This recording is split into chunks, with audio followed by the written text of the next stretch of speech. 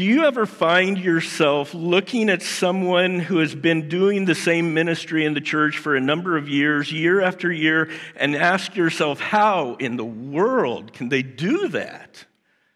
What keeps them going for all that time? Or on the other hand, maybe you have found for yourself that trying to find your place in the ministry of the church has been at times discouraging, exhausting. Where do I fit? What am I to do? You may be even one of those that have, as some church members have found themselves in the following position, which happens too often. A person accepts Christ, wants to serve their new master to the best of their ability, and so they accept whatever a more mature believer asks them to do. And while their mentor or church leader has nothing but their best in mind, they find themselves getting tired and discouraged. As time goes on, they may even begin to question what is wrong with their young faith. Why don't they have the passion? Why don't they have the zeal that others seem to have? You see, there's a question that must be asked, a question that will address each of these issues, because Scripture addresses these things, and a correct understanding of several passages will help us answer this question. You see, the question is this: with a mission as important as that of the church, are we to believe that Jesus Christ left that work in the hands of believers without giving them the tools necessary to accomplish that work? The answer is, of course not. So turn with me to one of the Pauline letters that addresses this issue, the question that Paul addresses with the Corinthian church.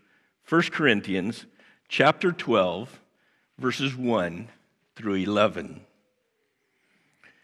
Now, concerning spiritual gifts, brethren, I do not want you to be ignorant. You know that you are Gentiles carried away to these dumb idols, however you are led. Therefore, I make known to you that no one speaking by the Spirit of God calls Jesus accursed, and no one can say that Jesus is Lord except by the Holy Spirit. There are diversity of gifts, but the same Spirit. There are differences of ministries, but the same Lord. And there are diversities of activities, but it is the same God who works all in all. But the manifestation of the Spirit is given to each one for the profit of all. For to one is given the word of wisdom through the Spirit, to another the word of knowledge through the same Spirit, to another faith by the same Spirit, to another gifts of healings by the same Spirit, to another the working of miracles, to another prophecy, to another discerning of spirits, to another different kinds of tongues, to another the interpretation of tongues. But one and the same Spirit works all these things, distributing to each one individually as he wills. Would you bow with me in prayer as we go into this passage this morning? Our gracious Heavenly Father, I would pray that in the coming moments we would find clarity, that we would find encouragement. Father, as we look at your word and the fact that you have given an amazing tool to the church, help us to understand that it is the work of the Holy Spirit working through us for your glory. Father, as a body called together, we rely on one another. And Father, we need each one doing the job that you have given them to do to propel the church forward. And so, Father, I would ask that these next few moments would speak to the hearts of those that may be discouraged in trying to find their spot, to those that are not sure where they fit. And Father, may it be a confirmation for those that are saying, you know, I've been doing this for so many years. Maybe it's time to let somebody else do it. It may just be that that's exactly where you need them to be, even at this time. And so, Father, I would pray that you would use our time together. This we pray in Jesus' name. Amen. All right, so we're continuing the study of the broken church, and we find much to liken ourselves to as we come to that next subject, the subject that we often refer to as the spiritual gifts. As we reach 1 Corinthians 12, we see Paul addressing another of the various questions that we've been going through for several weeks now. Now remember, he has already addressed the real problem of this church in chapters 1 through 6. And as we get to chapter 7, we see that he begins to address the questions that it appears that they had written asking him to answer. And those are introduced to us with the word now. And so in 1 Corinthians 7, it appears that the list of questions begins with a question about marriage, and Paul brings the discussion back to ministry and mission in the church. Then in 1 Corinthians 8, they've come up with a second question about food offered to idols, and Paul brings the discussion back to ministry and mission. In 1 Corinthians 11, it seems that there is a third question there about tradition versus a new covenant. And Paul, once again, brings the discussion back to our mission as the church. Then we come to our issue today, and the next question gets a little more complicated because there are several uses of the word now scattered over this prolonged passage. But the question before us today revolves around a concept encapsulated in a Greek word. And it's a word that you're probably going, I have no idea what that word is. But it's a word that is a very intriguing one. It's the word pneumaticon. And it basically relates to the realm of the spirit or spiritual things. So the discussion begins in chapter 12 with this word. Now, I do not want you to be ignorant about pneumaticon. This discussion begins in chapter 12, but what is interesting about this particular question is it is prolonged as far as the answer. If we look at that, it appears that the subject of pneumaticon goes all the way through the end of chapter 14. And then he goes on in chapter 15 and begins pulling everything together as he comes to the conclusion of his letter. But if that is true, if the church of Corinth seemed to be asking a question about the use of spiritual gifts, and Paul answers that question over the course of 3 chapters, as opposed to the shorter answers that he comes up with to some of the other questions, if that is true, chapter 13 is right in the very middle of the discussion of this gift. And I think that's important. You see, love is not a different subject, and so we look at chapter 12, then we say, okay, that's the end of that. Now let's go on to chapter 13 and the discussion of love there. Then we go into 14 and we go back to the same subject again in many ways. You see, love is at the very core of the subject of spiritual gifts. We must keep that in mind moving forward. As we come to this passage, don't get to the end of chapter 12 and say, okay, now we're starting something new.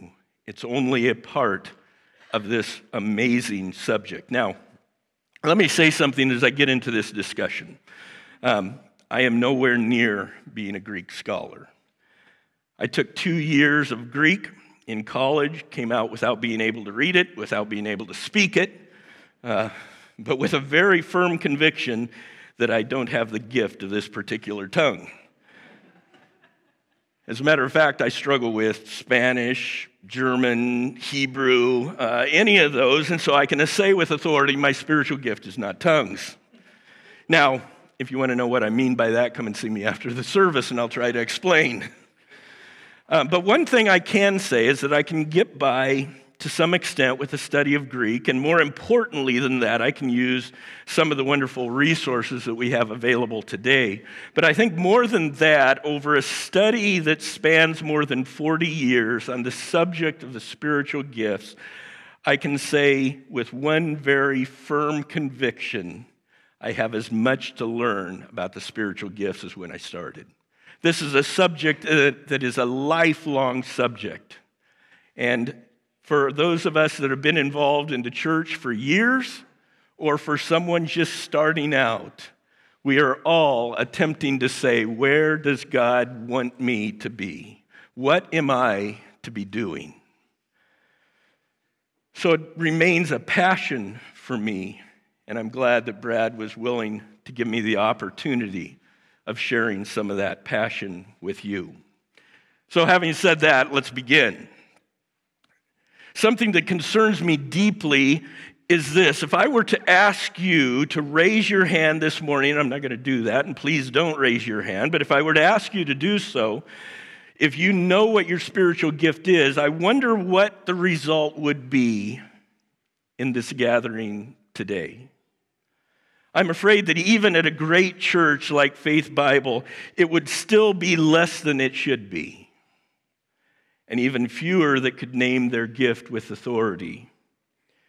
And I believe part of the reason for that, part of the problem, rests in the fact that there has been so much debate, so much dissension within the church over this subject. I think part of it also revolves around a lack of understanding of the work of the Holy Spirit within the believer. We have God Himself indwelling us. Man, that should make a difference in the way we function in the church. You see, we have been willing to diminish the work of the third person of the Trinity because of the way in which this particular discussion has been kidnapped by certain unfortunate teachings. But maybe even more seriously than that, there seems to be a lack of desire by some to figure out where we fit in the church, how to truly move into a more integral part of church life. We seem to be willing to stand on the sidelines rather than get into the game. For those and other reasons, I pray this morning will light a fire to understand this essential area more deeply. So, let's begin with verse 1. Verse 1 begins by saying, "Now concerning spiritual matters, brothers, I do not want you to be ignorant." You say, wait a minute, that's not what my translation says. My translation says what I've heard over and over and over again, now concerning spiritual gifts. What do you mean spiritual matters? You see, this passage is very unique because Paul simply uses an adjective, pneumaticon, and he doesn't put a noun behind it. And so we get to this passage, and the word gift that is usually translated here is brought from later in the passage because we have to add to the adjective pneumaticon, spiritual or spiritual things. So it begins with the idea, now concerning spiritual things, brothers, I don't want you to be ignorant. You see, this is a very important thing to understand as we move into chapter 12, because the phrase, now concerning spiritual gifts, is not wrong, and it's one that has been largely accepted for a long period of time as the way that this passage should be translated, because we have to put a noun there, and that noun very much relates to the rest of the passage, and that noun being gifts. But to understand the spiritual gifts, Paul begins by saying that we must discuss the whole topic of the realm in which the Holy Spirit operates within the believer. And what is really interesting about that is how verses 2 and 3 relate to that larger discussion then. You see, if we take those two verses and we pull them out and say, okay, what do they have to do with a study of the spiritual gifts? We begin saying we don't know what it's there for. But Paul has a very precise, specific purpose in mind as he goes into this study by beginning not with explaining the spiritual gifts, but explaining the spiritual life. The realm of the Spirit, the things that should be true in the life of the believer if the Holy Spirit is indwelling that life. And so he begins by saying, now, concerning the subject of the work of the Holy Spirit within the believer, I don't want you to be ignorant.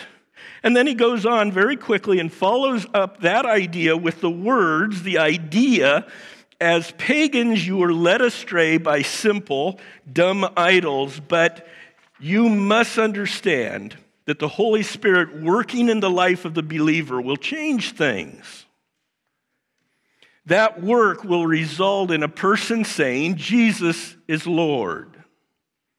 That work will result in a person not being able to say anything against the name of Jesus Christ. Will keep that person from blaspheming the name of Jesus Christ. You see, a discussion of the way in which the Holy Spirit works within the local assembly of believers must address the authority of those who are leading. And so Paul begins by saying, as we come to the spiritual gifts, as we look at these things given to the church, let's step back and let's ask ourselves, what is the Holy Spirit doing in the life of individual members? Because of the importance of understanding the work of the Holy Spirit within the church, prior to discussing the way in which the Holy Spirit will work through a specific believer to accomplish that work, he adds those two verses. And we can't forget those. They are essential to this area, and they're essential to the spiritual gifts. You see, if a person is struggling with some form of idolatry in their life, if those idols are causing a believer to be led astray, if a person cannot affirm that Jesus Christ is Lord and Savior, they are not prepared for leadership in the church. And by the same token, if they are willing to say, Jesus is my Lord, my Savior, He is Lord of my life, even when I fail, even when I fall, then they are in a position to use their gifts, those special endowments of the Holy Spirit that each believer has who meets those criteria and as a result has a special ministry within the church that only they are prepared to fully embrace. Each believer then has something that the Holy Spirit has given them to do that is your unique ministry. So the question that I have to ask as we begin then is this: do you truly see Jesus as Lord and ourselves as His servants?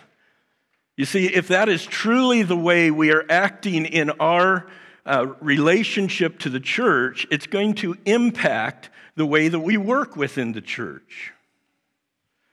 Let me give you a couple of illustrations to see if this helps. D.L. Moody was the most famous evangelist in the world in the late 1800s. People came from around the world to attend his Bible conferences in Northfield, Massachusetts. One year, a large group of pastors from Europe were among the attendees. They were given rooms in the dormitory of the Bible school, and as was the custom in Europe, the men put their shoes outside the door of their room, expecting them to be cleaned and polished by servants during the night. Well, obviously, there were no servants in the American dorm, but as Moody was making his way through the halls praying for his guests, he saw the shoes and realized what was happening. He mentioned the problem to a few of his students, but none of them offered to help. Without another word, the great evangelist gathered up the shoes, took them back to his own room, where he began to clean and polish each pair. You see, Moody told nobody what he had done, and we would not even know about this except for the fact that a friend interrupted him in the middle of cleaning the shoes, helped him finish the task, and later told the story. You see, despite the praise and fame he received because of God's blessing on his life and ministry, Moody remained a humble man. Maybe there's a second illustration that makes the same point in a very different way. Try this one. After resigning his pastorate to go lead another church, a pastor was approached by an endearing older member of the congregation. She wept over the pastor's decision to leave and said, "Things will never be the same." The minister tried to console her by saying, "Don't worry, I'm confident you will get a new pastor who is better than me." She continued to sob and replied, "That's what the last 3 pastors have said, but they just keep getting worse."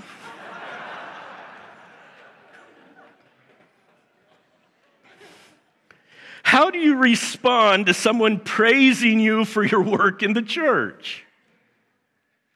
How would you respond to being there when the shoes were left outside?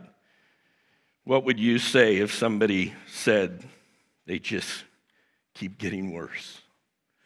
If we can truly say that it is not about us but Christ, we are ready for the Holy Spirit to do a great work through us. The gifts are a work of God within our lives, not something we can accomplish on our own. So we come to verse 4. We have run into this very important word already that is found here, the word pneumaticon, but lo and behold, this is a word that has occurred several times already in the book of 1 Corinthians. This is not the first time we run into this word. You see, the word pneumaticon is used in 1 Corinthians 2, verses 13 and 15. It's used in chapter 3, verse 1. It's used in chapter 9, verse 11. It's used in chapter 10, verses 3 and 4, as well as in Romans, that we're going to look at in just a moment, chapter 7, verse 14, and chapter 15, verse 27. And not a single time in any of those places would we add the word gift behind this word. The reason is because they usually have the noun with them. But yet here, Paul begins this discussion with a very broad idea of pneumaticon. But then we come to verse 4, and something really fascinating happens, and I have just come to understand this over the past few years, even after studies of spiritual gifts for most of my life. I have come to understand since I've attended Faith Bible and taken a group through the study of the spiritual gifts led by Chip Ingram, the same study that we're going through right now. When we get to verses 4 through 6, something fascinating happens. In those verses, we have a selection of 3 words used in a very special way, and here we do find a word for gift. And it is not the word often translated spiritual gifts in verse 1. Look with me at verses 4 through 6. It begins, "Now there are varieties." Keep that word in mind because it appears 3 times. "Now there are varieties of gifts," not pneumaticon. Here is that word. This is a gift of grace, charismata. This is a very important word to keep in mind. Now, there are varieties of gifts, but the same Spirit. And there are varieties of service. The word here is diakonon, the word which we get the word minister or deacon from, and the same Lord. There are varieties of activities, and activities is the word energema, which is a word for operation or effect, but the same God who empowers them all in every one. You see, the words gifts, service, and activities are all used here. And that, I think, is important. For years, I had taught that there are a number of gifts, and these fall under the categories of speaking or non-speaking, and that the speaking and non-speaking gifts seem to complement each other in certain ways. And I think 1 Peter 4:11 that we read earlier would reaffirm that.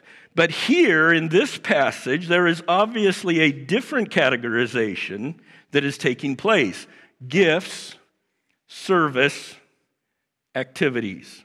You see, the concept seems to be that there are 3 different characteristics among the gifts of the Holy Spirit. Motivational gifts, ministry gifts, and manifestation gifts. Now, let's see if we can figure out what those mean. Turn with me to Romans 12, verses 6 through 8, another one of the passages that we find that gives us a list of what we refer to as the spiritual gifts. Romans 12, verse 6. Having then gifts differing according to the grace that is given to us, let us use them. If prophecy, let us prophesy in proportion to our faith. Or ministry, let us use it in our ministering. He who teaches in teaching, he who exhorts in exhortation, he who gives with liberality, he who leads with diligence, he who shows mercy with cheerfulness. You see, the list there is prophecy, service, teaching, encouragement or exhortation, giving, leadership, and mercy. And guess what? They are introduced using the same word that we ran into in 1 Corinthians 12, not pneumaticon, but charismata. As there are varieties of gifts of grace, that word is used to introduce this list. I think what we find here is what I have come to understand as the 7 motivational gifts that speak to what motivates us to minister to those around us. It answers the question, what motivates you when you minister in the church? Where is your passion? What energizes you? This is where the passion, the motivation comes from for those that are able to continue to work for year after year in the same area. It is those that have come to embrace, yes, this is where God has put me. Here is my gift. Here is my motivational gift. It is what motivates me. It is what energizes me. But we still have more of the passage included in this weighty discussion. Once you know your motivational gift, it is time to move on to find out how God will use you in 2 other areas, ministry and a manifestation. What do we mean by that? Going back to 1 Corinthians 12, verses 7 through 10, we find this idea played out as we continue through the passage. You see, in verses 7 through 10, we are given a list that we add to the gifts, the spiritual gifts, and there is no problem there. All right, but we find those things: wisdom, knowledge, faith, prophecy, discernment, teaching, helping, administration, tongues, interpretation of tongues, healing, miracles, all in this these verses. So I think there are numerous ways in which our primary motivational gift are manifest within the church. Now, what do I mean by that? If you look at those verses, how does Paul introduce this passage? Look with me at verse 7 and look at those first few words that he uses. But the manifestation of the Spirit is given to each one for the profit of all. You see, this list, I think, is referring to the outcome of living in our motivational gift. You see, our motivational gift will prepare us to minister in specific areas. Within those specific areas of ministry, the Holy Spirit will manifest in various ways as He needs within the church. So what I mean by that is this type of thing. You could be a giver, having the gift of giving, and also show great wisdom in the way that you give. So you are very careful and thoughtful how and to who you give. You could be a leader who manifests the gift through helping. So you are able to lead a group of people who want to get their hands dirty, helping someone who needs it. And you're able to lead that group. You may be an exhorter that shows supernatural faith. so that you can tell someone, I believe that God is going to show his power to you. So you need to step out in faith knowing God will provide and lead. And so we're seeing the motivation that drives us, that compels us, played out in the way in which the Holy Spirit uses those gifts in the work of the body. Once we know what gift motivates us, we can begin asking in what way God is going to use that in the church. You see, this is the powerful tool that Jesus Christ gave to his church to accomplish what he has for us to do in this world. What is the reason why Jesus Christ could say, it is better for you that I go away? And then he goes on to say, because I'm going to send the Holy Spirit. Here is what the Holy Spirit is to do in the church. Part of what he's to do. There's much more.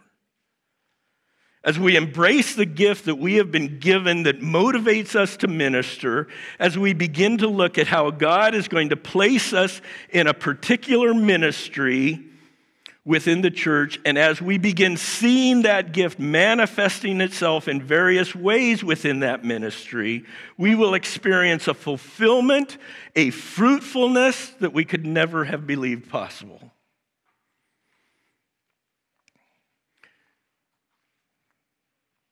So let me give you a personal illustration from my own life as far as how I have seen this playing out over a number of years. Going all the way back to high school, I was privileged to grow up in a church. My dad was pastor too, so I know what Brad's going through. Sometimes you just have to grin and bear the fact that Dad's up there in front.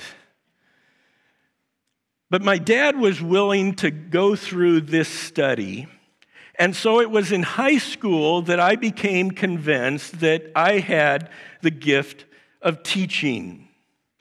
And it began to be pretty obvious. You see, the whole process of wrestling with a passage of Scripture, working through the process of explaining that passage, of looking how that passage relates to other believers today, was something that I was passionate about, something that came naturally for me.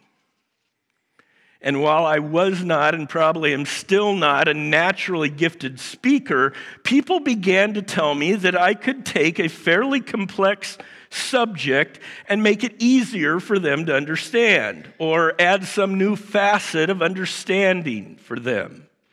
I became more and more comfortable in front of groups of fairly wide-ranging sizes, which amazed me because I hated being in front of people. As a matter of fact, it got to the point where I was more comfortable in front of groups than I was speaking one-on-one with an individual. It's kind of like, this is just weird.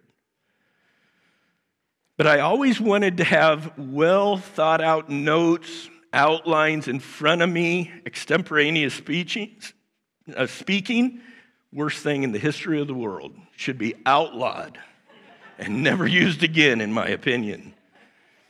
You see, I think for years, I would have been a teacher, usually within the ministry of teaching, with, wait for it, this is going to blow your mind, a manifestation of teaching.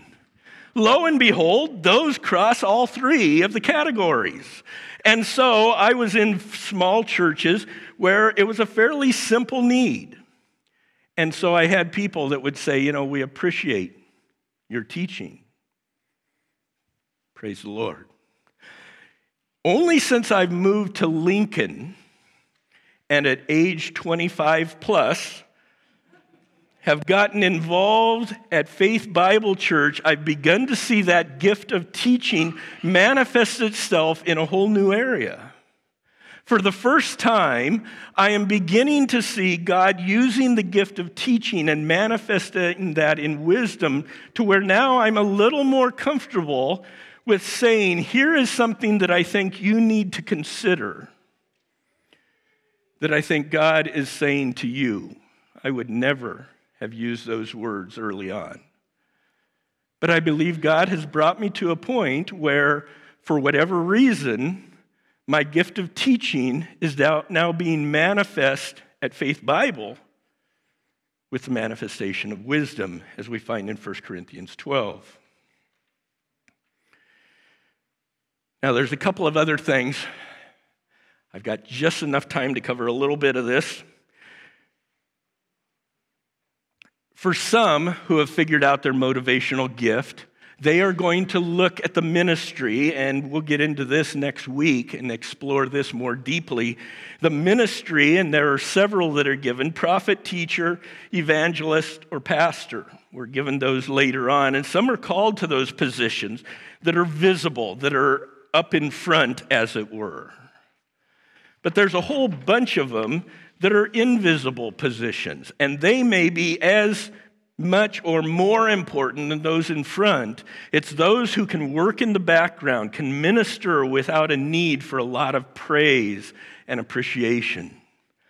Doesn't mean we shouldn't be doing better at appreciating those who work in the background. But they can do a better job of working without the need to be recognized. Chip Ingram, in an illustration that he uses in his curriculum, is going through each of the 7 motivational gifts, and he gets to teaching, and he's using a quite humorous illustration, and he basically says, yeah, teachers, and he would say he has the gift of teaching, so I'm not telling anything on him. He says, yeah, teachers are those that always think they're the most important person in the room anyhow. We need to do better at recognizing those that are the invisible gifts, the gifts of giving, helps, service, and so forth.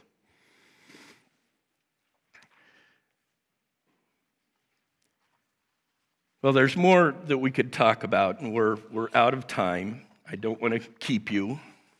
If you want to know, here, you can take pictures of these. Here's the stuff I'm... All right, that doesn't help much at all. As we think of this, as we pull this to a close, there is so much, and I would love to talk with you about this. If you have some questions, we're meeting right over in the conference room next period, and we're going to take some time to address this issue as we continue in the study that we have going on. But let me close with this statement. As we embrace the Pneumaticon, the things of the Holy Spirit in our lives, as we pursue the special gift of grace that He has given to each of us that are believers, as we contribute to the unique ministry that He has for us in the church, we will experience fulfillment and fruitfulness in a way that we would not have believed. Why? Here's the key takeaway for today. The church, functioning with a proper understanding of the gifts of the Holy Spirit, will experience a power, a freshness, a fruitfulness that is hard to describe. Because it will be a church relying on the awesome supernatural power of the almighty, omnipotent God of the universe. We need to be there as a church. Now, I want you to be aware of something. A number of years ago, I think it was Pastor Tom, isn't that what we decided, Brad, that came up with this little journal? There's plenty of them back in back, and he's done a wonderful job of explaining this idea. And he does it with a whole bunch of blank pages. That doesn't sound like Tom at all, does it? This is a journal that he begins by explaining the gifts. He goes through, gives an explanation of them, and then leaves the rest of the book for you to fill out. I would encourage you to stop by the welcome desk back in back, pick up one of these, and say, I'm going to get involved in trying to figure out what my motivational gift is, and once I know what that is, I'm going to find the ministry where I'm supposed to be involved in the church. And then I'm going to watch the Holy Spirit work in ways that are nothing short of supernatural. Bow with me in prayer. Our gracious Heavenly Father, I thank you for the gifts. Father, I thank you for the fact that we are not expected to do the work of the church in our own power. Father, any time that a church relies on its own power, it will be unsuccessful. Father, we are called to function first and foremost in love. Father, I would pray that if there's anyone here who says, I don't know what my spiritual gift is, so I guess I need to just step back and try to figure that out. Father, help them to realize that if they will simply ask the question, who is God asking me to love today? The rest will take care of itself. Father, we are called to love, and once we are prepared to love, you will give us amazing tools to accomplish the work in the life of the church. So, Father, I would pray that this would be a blessing to those that have been here, and that it would begin a study for some that would culminate in a wonder of being involved in the ministry of the church. This we pray in Jesus' name. Amen.